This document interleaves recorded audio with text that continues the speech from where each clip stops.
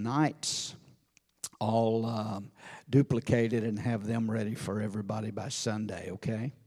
All right. Well, if you have your Bibles, you can open with me to the book of Revelation, chapter number 10, and they will have it on the screen as well. But before we get into it, since it's only 11 verses, why not let's just read it? Does that sound okay? Chapter number 10 of the book of Revelation. And let's read it tonight together, and then we will get into it. So we'll get an overview here of the whole chapter before we cover it verse by verse. But verse number 1, we're talking here tonight about a mighty angel of God and a little book in his hand. And so let's look at it tonight. Chapter 10, verse 1. John said, I saw still another mighty angel coming down from heaven, clothed with a cloud, and a rainbow was on his head. His face was like the sun, and his feet like pillars of fire. He had a little book open in his hand, and he set his right foot on the sea, his left foot on the land, and cried with a loud voice, as when a lion roars. When he cried out, 7 thunders uttered their voices. Now, when the 7 thunders uttered their voices, I was about to write, but I was about to write, but I heard a voice from heaven saying to me, seal up the things which the 7 thunders uttered, and do not write them. And the angel whom I saw standing on the sea and on the land raised up his hand to heaven and swore by him who lives forever and ever, who created heaven and the things that are in it, the earth and the things that are in it, and the sea and the things that are in it, that there should be delay no longer. But in the days of the sounding of the 7th angel, when he was about to sound, the mystery of God would be finished, as he declared to his servants, the prophets. And then the voice which I heard from heaven spoke to me again and said, go take the little book which is open in the hand of the angel who stands on the sea and on the earth. And so I went to the angel and said to him, give me the little book. And he said to me, take and eat it, and it will make your stomach bitter, but it will be as sweet as honey in your mouth. Then I took the little book out of the angel's hand and ate it, and it was as sweet as honey in my mouth, but when I had eaten it, my stomach became bitter. And he said to me, you must prophesy again about many peoples, nations, tongues, and kings. Father, we ask you to bless the ministry of your word tonight. Help us to teach, open our hearts to receive, and we give you praise and thanks for all you do in the name of Jesus. Now, Revelation chapter 10 begins with another interlude or a parenthetical section here in the book of Revelation, which continues all the way through chapter 11 and verse 14. If you'll remember, we had a parenthetical section, an interlude in chapter 7 for the sealing of the 144,000. And this is another interlude here. There's a break here in chapter 10. You know, chapter 8, chapter 9 were pretty rough. And so you get a break here in chapter 10 and in this particular interlude. 6 trumpet judgments we've talked about that have sounded. Of course, there was the 7 seals, and then there are 7 trumpet judgments, and 6 of those have already sounded, resulting in horrific suffering and death of billions of people. And that's what I say the last couple of Wednesday nights with chapter 8 and 9 has been some difficult things to talk about. We found out in those last 2 chapters with the sounding of those 6 trumpet blasts that much of the world's industry and food supply and shipping commerce has been destroyed. There was a massive meteor that we read about in chapter 8 that was named Wormwood, that is contaminated. It fell on the fresh water, on the rivers and the freshwater systems, and contaminated a third of the fresh water supply. And many people died from drinking that poison water.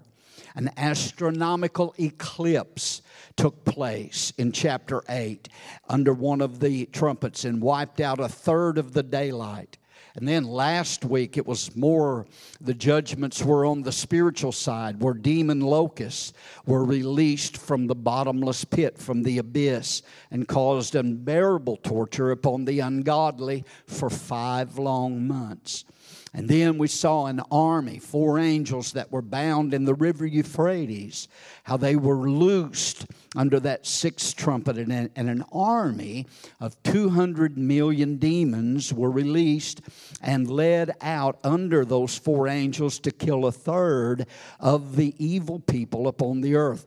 Now, by now, because back in the seal judgments, we found that there was, under one of the seals, that there was a fourth of the population killed. With the rapture of the church and all of those that have died through these judgments, probably around half of the population of the world is gone by now.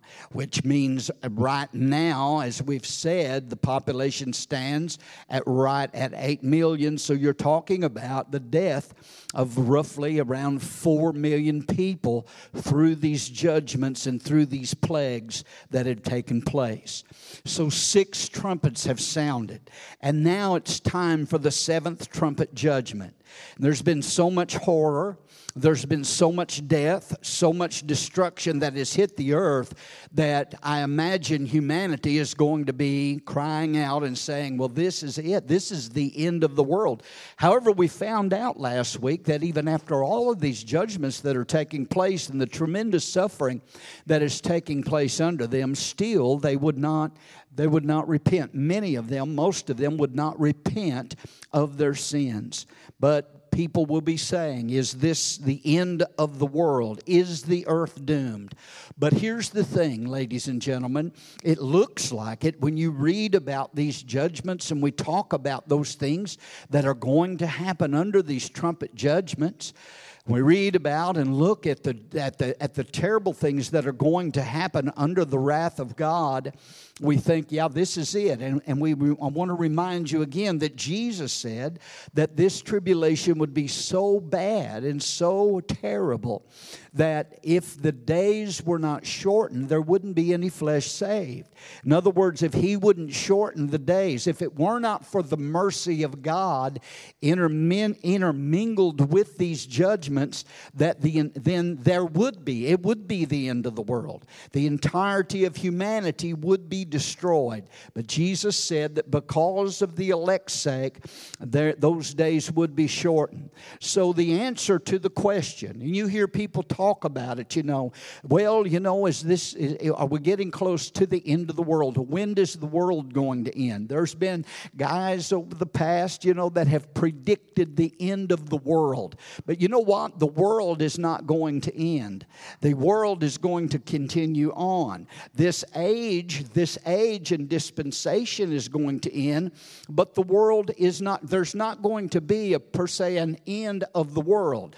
The earth is going to be, I'm getting way ahead of myself now, but the earth is going to be renovated by fire, and a new heaven and a new earth made. The earth will be renewed and restored to its original condition as it was, better than it was even before the fall. But the earth, there's not going to be an end to the world. There will be destruction upon the earth. There will be judgment upon the earth. There will be devastation upon the earth. But there will be a final triumph of God and of the Lord Jesus Christ over evil and over the devil and over all the destruction that is going on the face of the earth today. There will be a final triumph. Can I get an amen? God has the last say. You've heard it said before. I've read the back of the book and we win.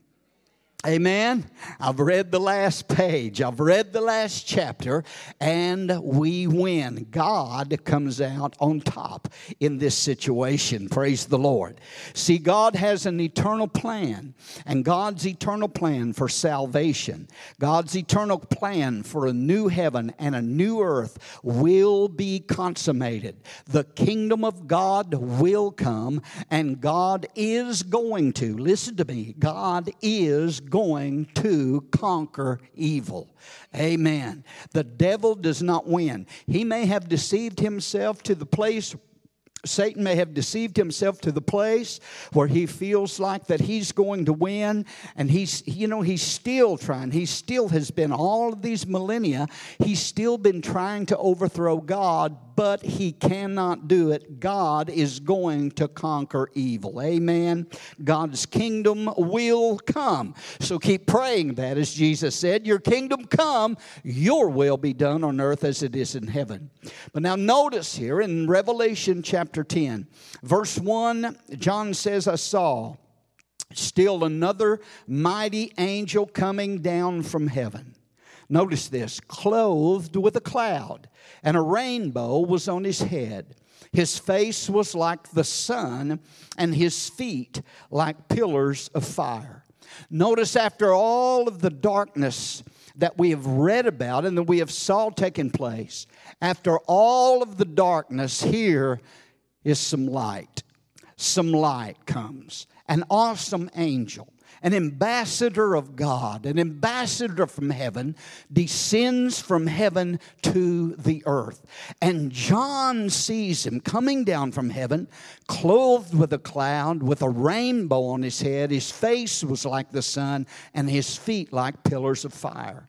So let's answer a question, or let's ask a question, and then we'll answer it.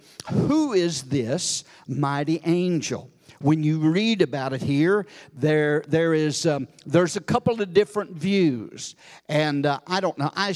When I study and prepare, I don't know. I was thinking today, I don't know how many different commentaries, study Bibles, commentaries, and things that I actually do read and study from, but they're numerous. There are many of them, and there are some commentators that you'll read from, and commentaries you'll read from, and Bible teachers that you'll listen to that have the idea, and they teach that this mighty angel that comes down here in this vision that John sees is Jesus Christ himself. Then there are others that say that no, it's not Jesus, but it's one of his mighty angels from heaven. So which one is it? Is this a description of Jesus that John's seeing? Or is it one of the angels? The description that is given here can easily fit Christ, or it can fit one of his angels, either one. And I want to say this, that whichever way we go here, the meaning of the passage here in Revelation 10 is not changed by holding to either position. Amen. If I hold to a position that you don't agree with, don't fall out with me. Okay? I got a couple of head nods, and if I got a thumbs up, and if your position don't agree, if you don't agree with my position on this, I ain't going to fall out with you, okay? Because there are, like I say, you can divide it right down the middle. There's a group that believes it's Jesus. There is a group that believes that this is an angel. But let's just look at this for a minute, and some of the reasons why that there are those that believe that this is Jesus.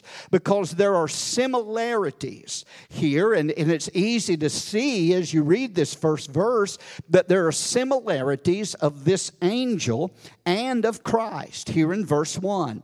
First of all, this angel is clothed with a cloud. Well, that's similar to what we read about when we read about Jesus coming with clouds in Revelation 1 and 7. Secondly, we see this angel has a rainbow on his head, which is similar to the rainbow that we read about in Revelation chapter 4 and verse 3.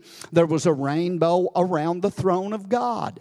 The third thing is that the face of this angel is like the sun, which is similar to the countenance of Jesus. In Revelation 1:16, it said that the countenance of his face shone like the sun.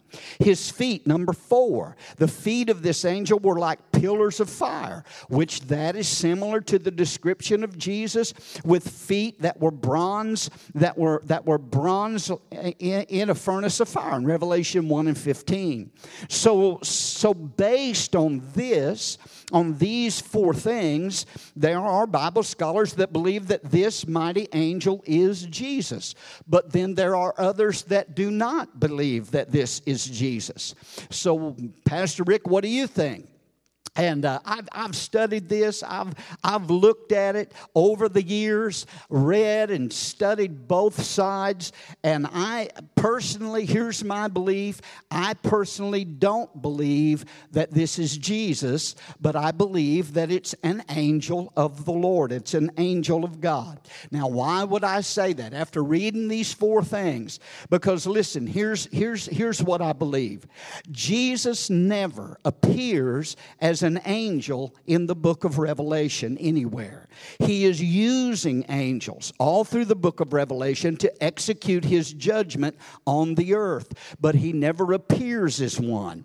In the Old Testament, we read in the Old Testament where there was Christophanies. You know what a Christophany is? It's an appearance. It's a pre-incarnate appearance of the Lord Jesus Christ in the Old Testament. And when those Christophanies took place throughout the Old Testament, it referred to the angel of the Lord. And so that was Jesus in the Old Testament. And he appeared as the angel of the Lord in the Old Testament. But even in the New Testament, Jesus never appears as an angel. And especially in Revelation, he's always referred to as the Lamb. He's the Lamb that was slain. Amen. So that's the first thing, that Jesus doesn't appear as an angel in Revelation in any other place. Number 2 is that John identifies this angel. And he says concerning this angel that he refers to this angel as another mighty angel. Do you notice that in verse 1? He saw another mighty angel. Now the word there used for another is alon. It's a Greek word, alon, and it means another of the same kind. And that is, he's referring to another of the same kind of angel as the strong angel in Revelation 5:2, as the angels that are sounding these trumpets and involved in these judgments. It's an angel of the same kind that has already been talked about and discussed in Revelation. There's another Greek word that he could have used if he was talking about another of the same kind, but this text does not use that Greek word. It uses the one referring to another of a different kind. So this is a different kind of angel. So I don't believe that it's referring to the Lord Jesus Christ. The third thing is this, and this is the thing that really gets me, is that this mighty angel comes to earth, comes down to earth, places his foot on the land, 1 foot on the land, 1 foot on the sea, in between the 6th and the 7th trumpets. All right? Are we on the same page?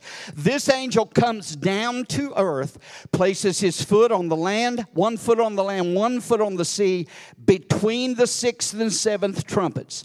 Jesus does not come to the earth until after the tribulation period in Revelation chapter 19. That's when Jesus comes to the earth. If we say this angel is Jesus, then if this is Jesus, you have Jesus coming in the middle of the tribulation to establish his kingdom, and that does not fit with the book of Revelation or the timeline. Now, if you want to believe this is Jesus, that's fine. Like I said, I'm not going to fall out with you.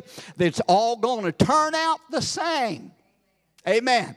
Whether it's Jesus or a mighty angel of the Lord, it's going to all turn out the same. So, but somebody would say, well, why then does this angel then have all these similarities of Jesus? Well, that's very simple. This angel could have the characteristics of the Lord Jesus because this angel has been in the very presence of the Lord. You know, the more you're in the presence of God, the more you become like God. The more you are like the Lord, the more you're in His presence. I remember Moses spent 2 different times of 40 days in the mountain in the presence of God. And when he came down, his face was shining. Amen? So, you know, so it could be the same with this angel. But the question then is, well, you know, who is this angel then? If you don't believe that it's Jesus, it says that it's a mighty angel. Well, then who is this angel? Well, I'm going to tell you. The Scripture doesn't say. It doesn't say. It doesn't say who it is, okay? But here's what I think. Can I give you what I think, okay? The Scripture doesn't say, but I think that probably this is Michael the archangel. That's my thinking, because when you study angelology in the Bible and the study of angels in the Bible, you'll find out that there are different hierarchy of angels and rankings of angels. But Michael, Michael is the only angel that is referred to in the Bible as an archangel. I was reading in one of the commentaries, or somebody that I was reading after the other day, and he mentioned Gabriel the archangel, and I said, no, Gabriel's never referred to as an archangel. The only archangel referred to in the Bible is Michael the archangel. Jude refers to him as Michael the archangel in that little epistle of Jude in verse number 9. There is no other archangel but Michael. He is superior. Michael is superior to all other angels, okay? And there are innumerable companies of angels, and Michael is the superior chief prince. Daniel calls him one of the chief princes, and also that he is the prince, Michael is, over Israel. Michael is the archangel that watches over and protects the people of Israel and the nation of Israel. Amen. So why? Now that's my thinking. I like to say, the Scripture doesn't say this is Michael, but I just personally believe that's who this is.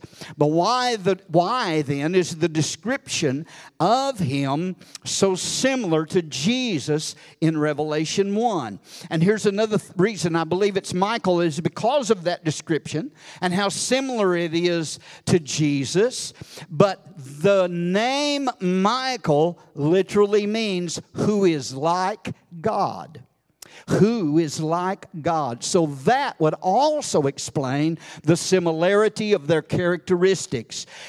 Michael represents God's presence, represents God's authority, and represents God's power. He is a mighty angel. And that's the angel, that's what John saw, a mighty angel coming down. And Michael is a mighty angel. It is Michael and his angels, as we'll see in a couple of weeks in Revelation chapter 12. It is Michael and his angels that are under his command that will literally cast Satan down out of heaven to the earth. I'm talking about a powerful angel, a mighty angel by the name of Michael. Amen. We read in Revelation 20. We'll get to there one of these days, probably around the first of the year. Amen. We'll get to Revelation 20, where one angel comes down. One angel comes down and takes a chain in his hand, and one angel binds Satan and throws him in the bottomless pit. And I've preached on this before, and the Scripture says, and shuts him up. Praise God. One angel is going to shut the devil up. Come on, somebody. Hallelujah. Amen. Angels are powerful. Angels are mighty. Angels are ministering spirits sent forth to minister for those who are the heirs of salvation. And God has a host of angels. And I want to tell you something tonight. They're mighty. They're awesome. They do God's bidding. They hearken to the voice of His word. And I'm going to tell you something about angelic beings. You've got one. You have an angel that God has assigned to you to watch over you. The Bible says that the angel of the Lord, it's not Michael, but I don't know what, Brother Shambach used to say, I got two angels and I know their names. Somebody said, what are their names? He said, goodness and mercy, because he said, goodness and mercy will follow you all the days of your life. Amen. But praise the Lord. We have angels that watch over us and protect us. But here's the thing, ladies and gentlemen. Right here in the middle of this bleak, dark time of tribulation, when all this mess, all of these judgments are being poured out, demon spirits and hordes of demons are covering the earth and tormenting and killing people. Right in the middle of this dark time, a mighty angel of God sends His angel to the earth. Verse 2, he says that he had a little book open in his hand, and he set his right foot on the sea and his left foot on the land. 1 foot on the sea, 1 foot on the land. This angel, that tells us that this angel has been given complete authority over the land and over the sea and over the entire earth for this particular moment. And he says in verse 3 that the angel cried with a loud voice as when a lion roars. And when he cried out, notice this, 7 thunders uttered their voices. 7 thunders uttered their voices. What in the world are these 7 thunders? Well, these 7 thunders, since they uttered voices, are probably a reference to the voice of God. God gives 7 utterances here that are 7 thunders that John hears. And, is there any scripture to back that up? And I mean, it doesn't say that this is the voice of God, that these thunders are, but David was writing in Psalm 29, and in Psalm 29, David talks about the voice of God and likens the voice of God to thunder. And as David talks about the voice of God in Psalm 29, he just so happens to mention the voice of God in Psalm 29 7 times. He says, the voice of the Lord in Psalm 29:3, he says, the voice of the Lord is over the waters. The God of glory thunders. The Lord is over many waters. The voice of the Lord is powerful. The voice of the Lord is full of majesty. The voice of the Lord breaks the cedars. Yes, the Lord splinters the cedars of Lebanon. He makes them also skip like a calf. Lebanon and Syrian like the young wild ox. The voice of the Lord divides the flames of fire. The voice of the Lord shakes the wilderness. The Lord shakes the wilderness of Kadesh. The voice of the Lord makes the deer give birth and strips the forest bare. And in His temple, everyone says, glory. Let's just all say that. Glory. Praise God. The voice of the Lord is awesome. Come on. And he hears 7 thunders. The 7 thunderous voices of God roar. And John hears them. These utterances of these 7 voices. What did they say? You want me to tell you? We don't know. Oh, you're getting a lot of revelation tonight, aren't you? Amen? We don't know. It's a good question. What did they say? Because guess what? It doesn't say what they said. Because look at verse 4. He said, now when the 7 thunders uttered their voices, John's, man, it must have been something good, because John's got his scroll out. He's getting ready to write down what was said. He said, I was about to write, but I heard a voice from heaven say to me, seal up the things which the 7 thunders uttered, and do not write them. So John's ready to write what he had heard these utterances, these thunders utter, and a voice from heaven forbids him to record what he's heard, these utterances. Why was he forbidden to record them? We don't have a clue. We don't know it. The Scripture doesn't say. I mean, why would we want to speculate about something that the Scriptures are silent about? Huh? That's how false doctrine gets started, by the way, is when people just make up their own thoughts and ideas about the Scripture. I heard one guy here a while back was talking about those 4 horsemen of the apocalypse we read about a few weeks back, and he said one of the horses stood for communism, one for socialism, one for communism, one for capitalism, one for Islam, and one for something else. I don't know, but how did he come up with that? He just made that up. You can't just make stuff up. When it comes to the Bible, you can't just make stuff up. Amen? Scripture must interpret Scripture. How many knows that? The best commentary on the Bible is the Bible. You've heard that, haven't you? And so Scripture's got to interpret Scripture. And you can't just pull stuff out of context. And that, like I said, that's how false doctrines get started. You can't just pull Scriptures out of context and say, this is what it means, because there's no Scriptures given by any private interpretation. So John, we don't know. We don't know why that he's told not to copy or not to write down. He's told, there's a lot of speculations, but we don't know. And listen, there are entire doctrines, ladies and gentlemen. There are entire doctrines that are built, false doctrines, by the way, from these 7 thunders. Ellen G. White, I don't know if anybody's ever heard of Ellen G. White. She was the founder of the Seventh-day Adventists, and she had much to say. She wrote an entire book about these 7 thunders and what they meant. Well, you don't know what they mean. I don't know what they mean. God told John, don't write it. So I don't have any right. The Mormons also, they have their doctrines, some of them that are based on these 7 thunders. And like I said, that's where false doctrine comes from. But the Scripture makes it clear that the message of the 7 thunderous voices were to be hidden. They were to be hidden. They're not to be written down. He said they were to be sealed. He said, John, seal it up. Keep it a secret. So why is it even mentioned? It's like someone saying, man, I know something. I know something, man, it's really good. What is it? I can't tell you. Can't tell you. Well, why even bring it up? Amen?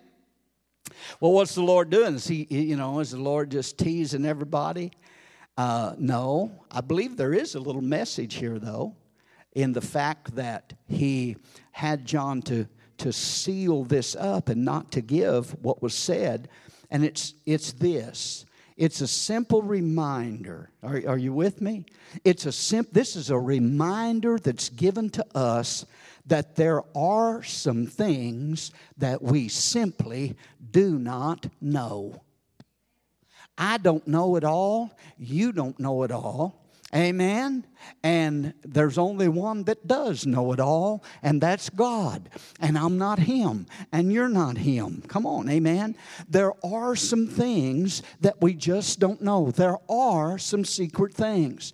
Deuteronomy 29:29 says that the secret things belong to the Lord our God, but those things which are revealed belong to us and to our children forever. So listen, God said the secret things belong to Him. He said there are some secret things that belong to Him alone. And if God doesn't reveal it, then leave it with Him. Amen. There's things I don't understand. There's things I've been through in my life I don't understand. There's things that's happened to me and Vicki over in the course of our life I don't understand and I don't have an answer to. And any preacher that'll stand up and say, I know why everything happens, he needs to get in an altar somewhere and pray through. Amen. Because God's the only one that knows. There's some things we do not know. Let me tell you something. Let me help you here just a little bit tonight if I can. You don't have to solve every problem. You don't have to know every answer. You don't have to unknot every difficult situation. Amen. If you have to know, and there's some people, well, I just have to know, and I'm not going to be satisfied until God tells me why that happened the way it did. Well, if you live that kind of life, that you just have to know everything, you're going to, listen, you're going to be your life's going to be like a roller coaster. You're going to be up, you're going to be down, you're going to be in, you're going to be out, you're going to be upside down half the time. But let me tell you something. When we can reach that place of saying, you know what, I don't know why, amen, God hasn't revealed it to me in the Word, or He hasn't revealed it to me by His Spirit. I don't know how come, but I tell you what I do know. I know who. I know God. I know I belong to Him. I know He's on my side and He is with me. And I know what His Word says. And no matter what happens, I'm going to stand true to Him and live for Him and serve the Lord all the days of my life. Amen. See, the enemy's out for your faith. He's out to destroy. Every attack of the enemy is designed for one purpose, ladies and gentlemen, and it's to destroy your faith in the Lord. And Paul said, I know whom I have believed. You remember when Jesus went to wash Peter's feet, and he said, you're washing my feet?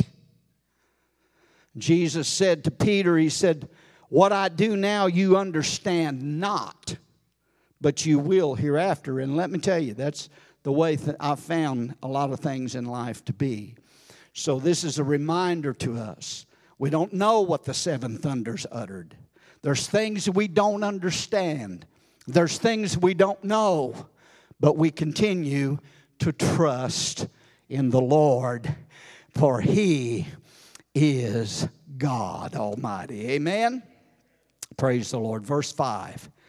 We're going to get it here. The angel. We're getting into the good part now. The angel whom I saw standing on the sea and on the land raised up his hand to heaven. And he swore by Him who lives forever and ever, who created heaven and the things that are in it, the earth and the things that are in it, the sea and the things that are in it. Notice this, that there should be delay no longer. But in the days of the sounding of the seventh angel, when he is about to sound, we haven't got to that yet. In the days of the sounding of the seventh angel, when he is about to sound, the mystery of God would be finished, as He declared to His servants, the prophets. This is another, to me, an indication that this angel is not Christ Himself, because of the fact that he lifts his hand and swears by God, by the Creator, implying that God was greater than the angel. He swears by Him who created all things, and we know who that was. The Bible said in Colossians 1:16 that Jesus created all things. Amen? So the angel makes a declaration, and he says that there should be delay no longer. He swears an oath to God that there should be delay no longer. This means that time has run out, that there will be no further delay. that the end will now be consummated. This is the beginning of the end. We're getting at the midpoint of the tribulation. Just 3.5 years, and it's all going to be over, and things are going to change from this point. The sounding of the seventh trumpet brings about, now hear me tonight, the sounding of the seventh trumpet brings about the completion of the mystery of God, and will bring in the last events of human history. What is the mystery of God? It's going to bring the completion of this mystery. The mystery of God is this. It pertains to the reason. And everybody's asked this question. It pertains to the reason why God has allowed Satan to continue his reign and his mayhem for these thousands of years. That's a mystery. Have you ever wondered that? Have you ever wondered, God, why don't you do something about the devil? Well, see, we could go a whole nother area here. Number one, he has done something about the devil. Jesus conquered him at Calvary. As far as our lives are concerned, you have been given power and authority through Jesus Christ over the devil. But have you ever had people out here in the world, people that don't know Jesus, and they ask that question. Well, if God's a God of love, why does he allow all this? And why is there so much suffering? And why is there war? And why is there murder? And why is there rape? And God has nothing to do with that. That's the work of Satan. That's the work of Satan. But the mystery of the Lord, and we've all wondered that, Lord. We know from what the prophets have written. We know from what's in the Scripture that you've told us about your kingdom that's coming and the millennial reign and the new heaven and the new earth. When will you do something? When will your will be done on the earth and your kingdom come?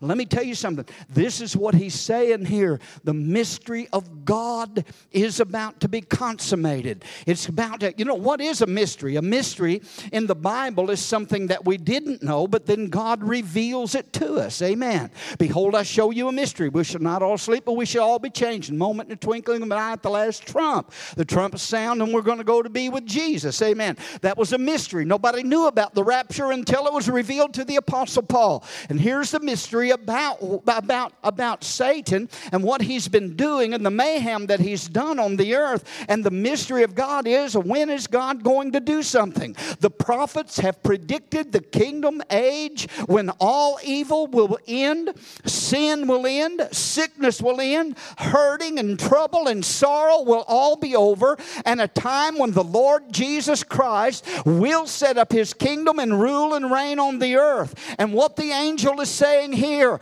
you've wondered when it's going to happen. We've saw souls around the altar in our study that are praying for God to avenge those on the earth that have martyred them and killed them and persecuted them. When's God going to do something? Let me tell you something. This angel is saying time is running out. The mystery will be finished. There is no more delay. The unfolding of his plan for the ages is ready to be fulfilled, and the mystery will be no more and will be made plain. Let me tell you something, saints.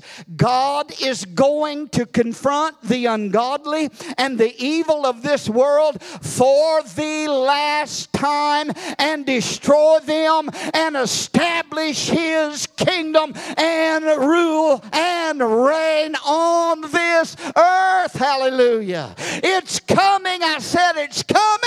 It's coming, and we're nearer to it than we've ever been before. Go ahead and give the Lord a praise tonight. We're nearer to that than ever before. Hallelujah. The devil is going to be locked up. He's going to be put in that bottomless pit. Amen? Hallelujah. And so the time is, this is it. When it comes to this point of the tribulation, the angel's saying, this is it. The time of delay is over. We're entering that last period of the tribulation, and that's it. No more reprieves. No more, doing it over. This is going to be it. God is operating on His time schedule. And He's going to do what He's promised to do. He said it was what He had declared to His servants, the prophets. And all through the Old Testament, the prophets prophesied about the millennial kingdom, the reign of the Messiah. We read about it in the New Testament. Praise God. Everybody was wondering, God, when's it going to come? Israel thought, listen, the disciples, I mentioned this Sunday morning, the disciples thought when Jesus rose from the dead and before He ascended, they said, are you going to restore the kingdom to Israel now? Is this it? They knew what the prophets had predicted about the kingdom age. But He said, it's not for you to know the times or the seasons that God has in His power reserved to Himself. But He said, here's what you need to do. You need to be filled with the Holy Ghost and go out and be witnesses to me. And let those times and seasons take care. But ladies and gentlemen, 2,000 years have passed. We're getting close to that time of that kingdom age to come. Amen? Amen? But we're not dominionist kingdom now people. We believe in a rapture. That comes first.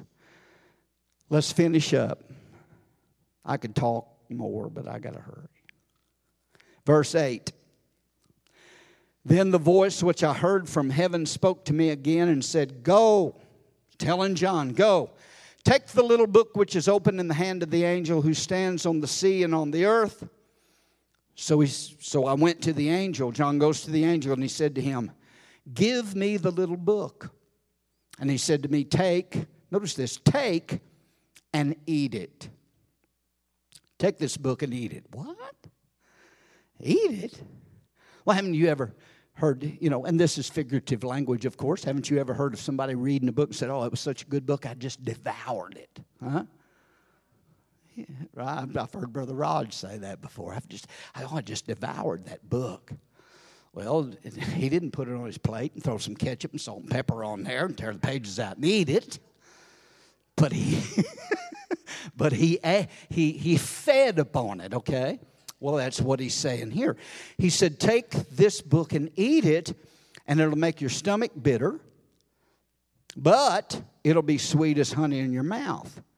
So he said in verse 10, then I took the little book out of the angel's hand and ate it. And it was as sweet as honey in my mouth, but when I had eaten it, my stomach became bitter. So he says, take this book, eat this book. Angel tells John, it'll be sweet in your mouth, bitter to your stomach. So what is this book? Now, I know there's some that say this is the same book that Jesus took from the hand of God, the seven-sealed book. I don't think so. I don't believe this is the same book. It's two different Greek words, as a matter of fact, that are used for that book or that scroll and this one. I believe that this book, and notice, I believe it's a symbol of the Word of God. I believe he's talking about the Word of God here. It's a symbol of the Word of God because the Word of God is sweet. How many can say amen? The Word of God is sweet. Psalm 119, 103 says, how sweet are your words to my taste, sweeter than honey to my mouth. Jeremiah said in Jeremiah 15 and 16, your words were found and I ate them. And your word was to me the joy and the rejoicing of my heart. Amen. In other words, it was sweet. Ladies and gentlemen, listen. The Word of God is sweet. I don't know about you, but I love the Word of God. The Word of God is filled with some sweet promises. It's a word of grace. It's a book of blessing. It tells us about the love of God and about the goodness of God. Amen. It's a sweet book. Amen. Have you ever just been reading the Word and just meditating reading the Word and just go, Oh, man, that's good. That's good. Anybody know what I'm talking about? I mean, the promises and the blessings and all the good stuff that's in the Word, it's sweet as honey to our mouth, but it's also bitter.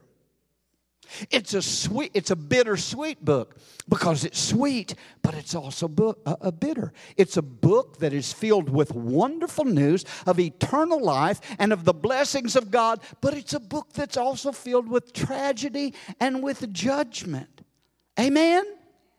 I mean, we read chapter 4. We studied chapter 4. We just about shouted, all over the place. And when we studied Revelation chapter 4 about the rapture and the scene in heaven and being around the throne of God and all of that good stuff and the 10,000 times 10,000 and thousands of angels that were singing worthy is the Lamb and praise God. I'm telling you, that was some sweet stuff. Come on, amen? Was that some sweet stuff when we talked about the throne room of God and how we're all going to be there one of these days? But I'm going to tell you, the last two weeks that we've studied this book hadn't been so sweet, has it? We've talked about judgments, we've talked about demon spirits, we've talked about torment and torture and sickness and death and dying. That's kind of bitter. That's not sweet. It is sweet that we are saved. It is sweet that we are going in the rapture. It is sweet that we're going to miss the judgments of the tribulation and we are going to escape. But it's bitter, ladies and gentlemen,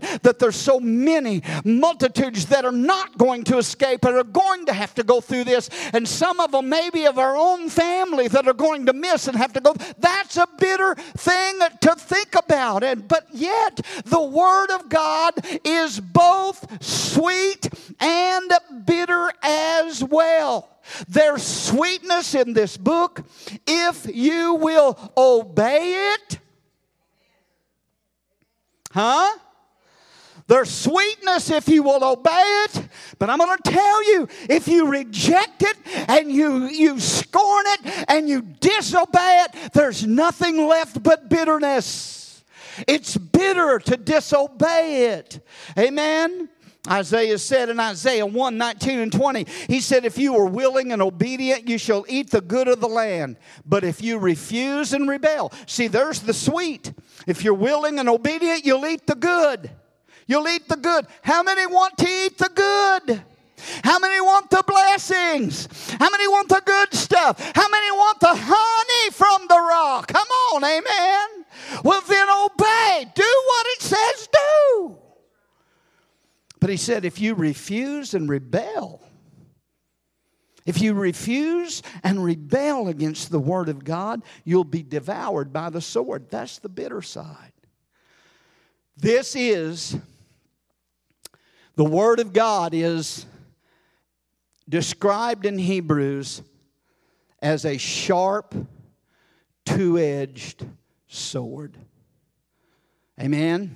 Cuts both ways. It's a two-edged sword. There's blessing and there's judgment. There's blessing and there's cursing. I don't want the cursing. Amen? I want the blessing. And so that's what he's telling John. Eat this book. It'll be sweet in your mouth. It's bitter to your belly. Bitter to your stomach. In verse 11, he said to me, after John takes the book from the hand of the angel and he eats it, and he said, oh, it was in my mouth as sweetness, but it was bitter in my belly. And then the angel said to John, you must prophesy again about many peoples, nations, tongues, and kings. So what's happening here? We're about done. What's happening here? John is being recommissioned by the Lord. Where's John at? Where did we find out? Where did we find out 6 years ago when we started this? Where did we find out?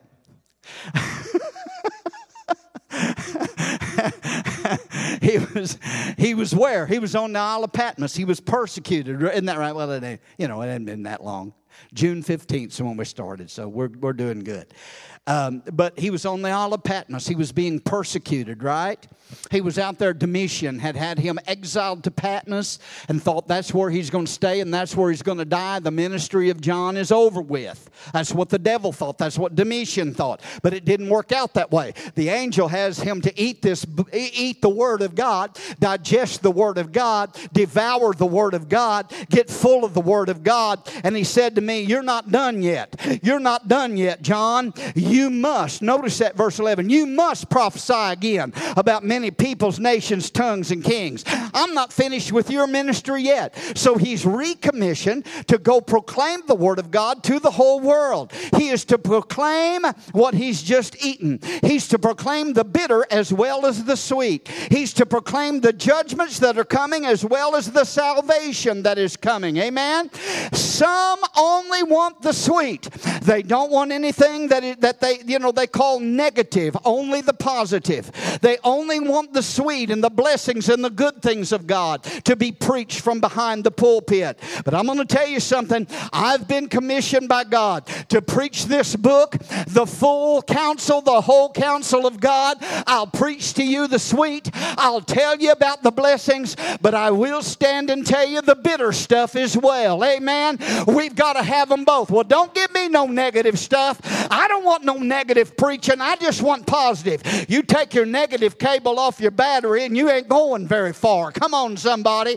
We've got to have the positive and we've got to have the negative. We've got to have a balance of the preaching and teaching of the Word. As long as you're walking in His will and His ways and in His Word, you will have the blessing of God. Come on. You will have the sweetness of honey, but don't turn away from Him and deny and rebel and refuse the Word of God.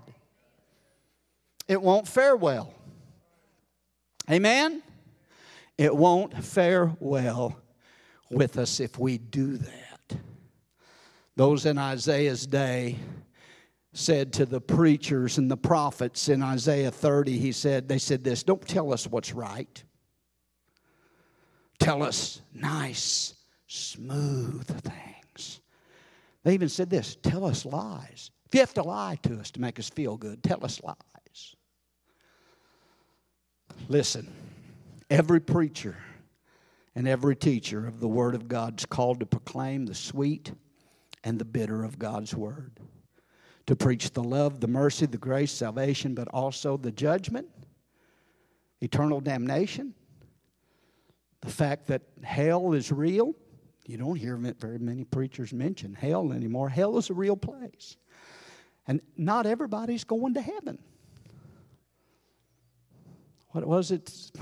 I heard a statistic the other day. 80% of the people surveyed, and I don't remember who did it, but 80% of the people said they believed in heaven. And 70% said they believed they were going there. Amen? Praise the Lord. Praise the Lord. Well, I wish that was the case, but it's not the case. There may be 80% believe in it, but ain't 70% going out of that 80.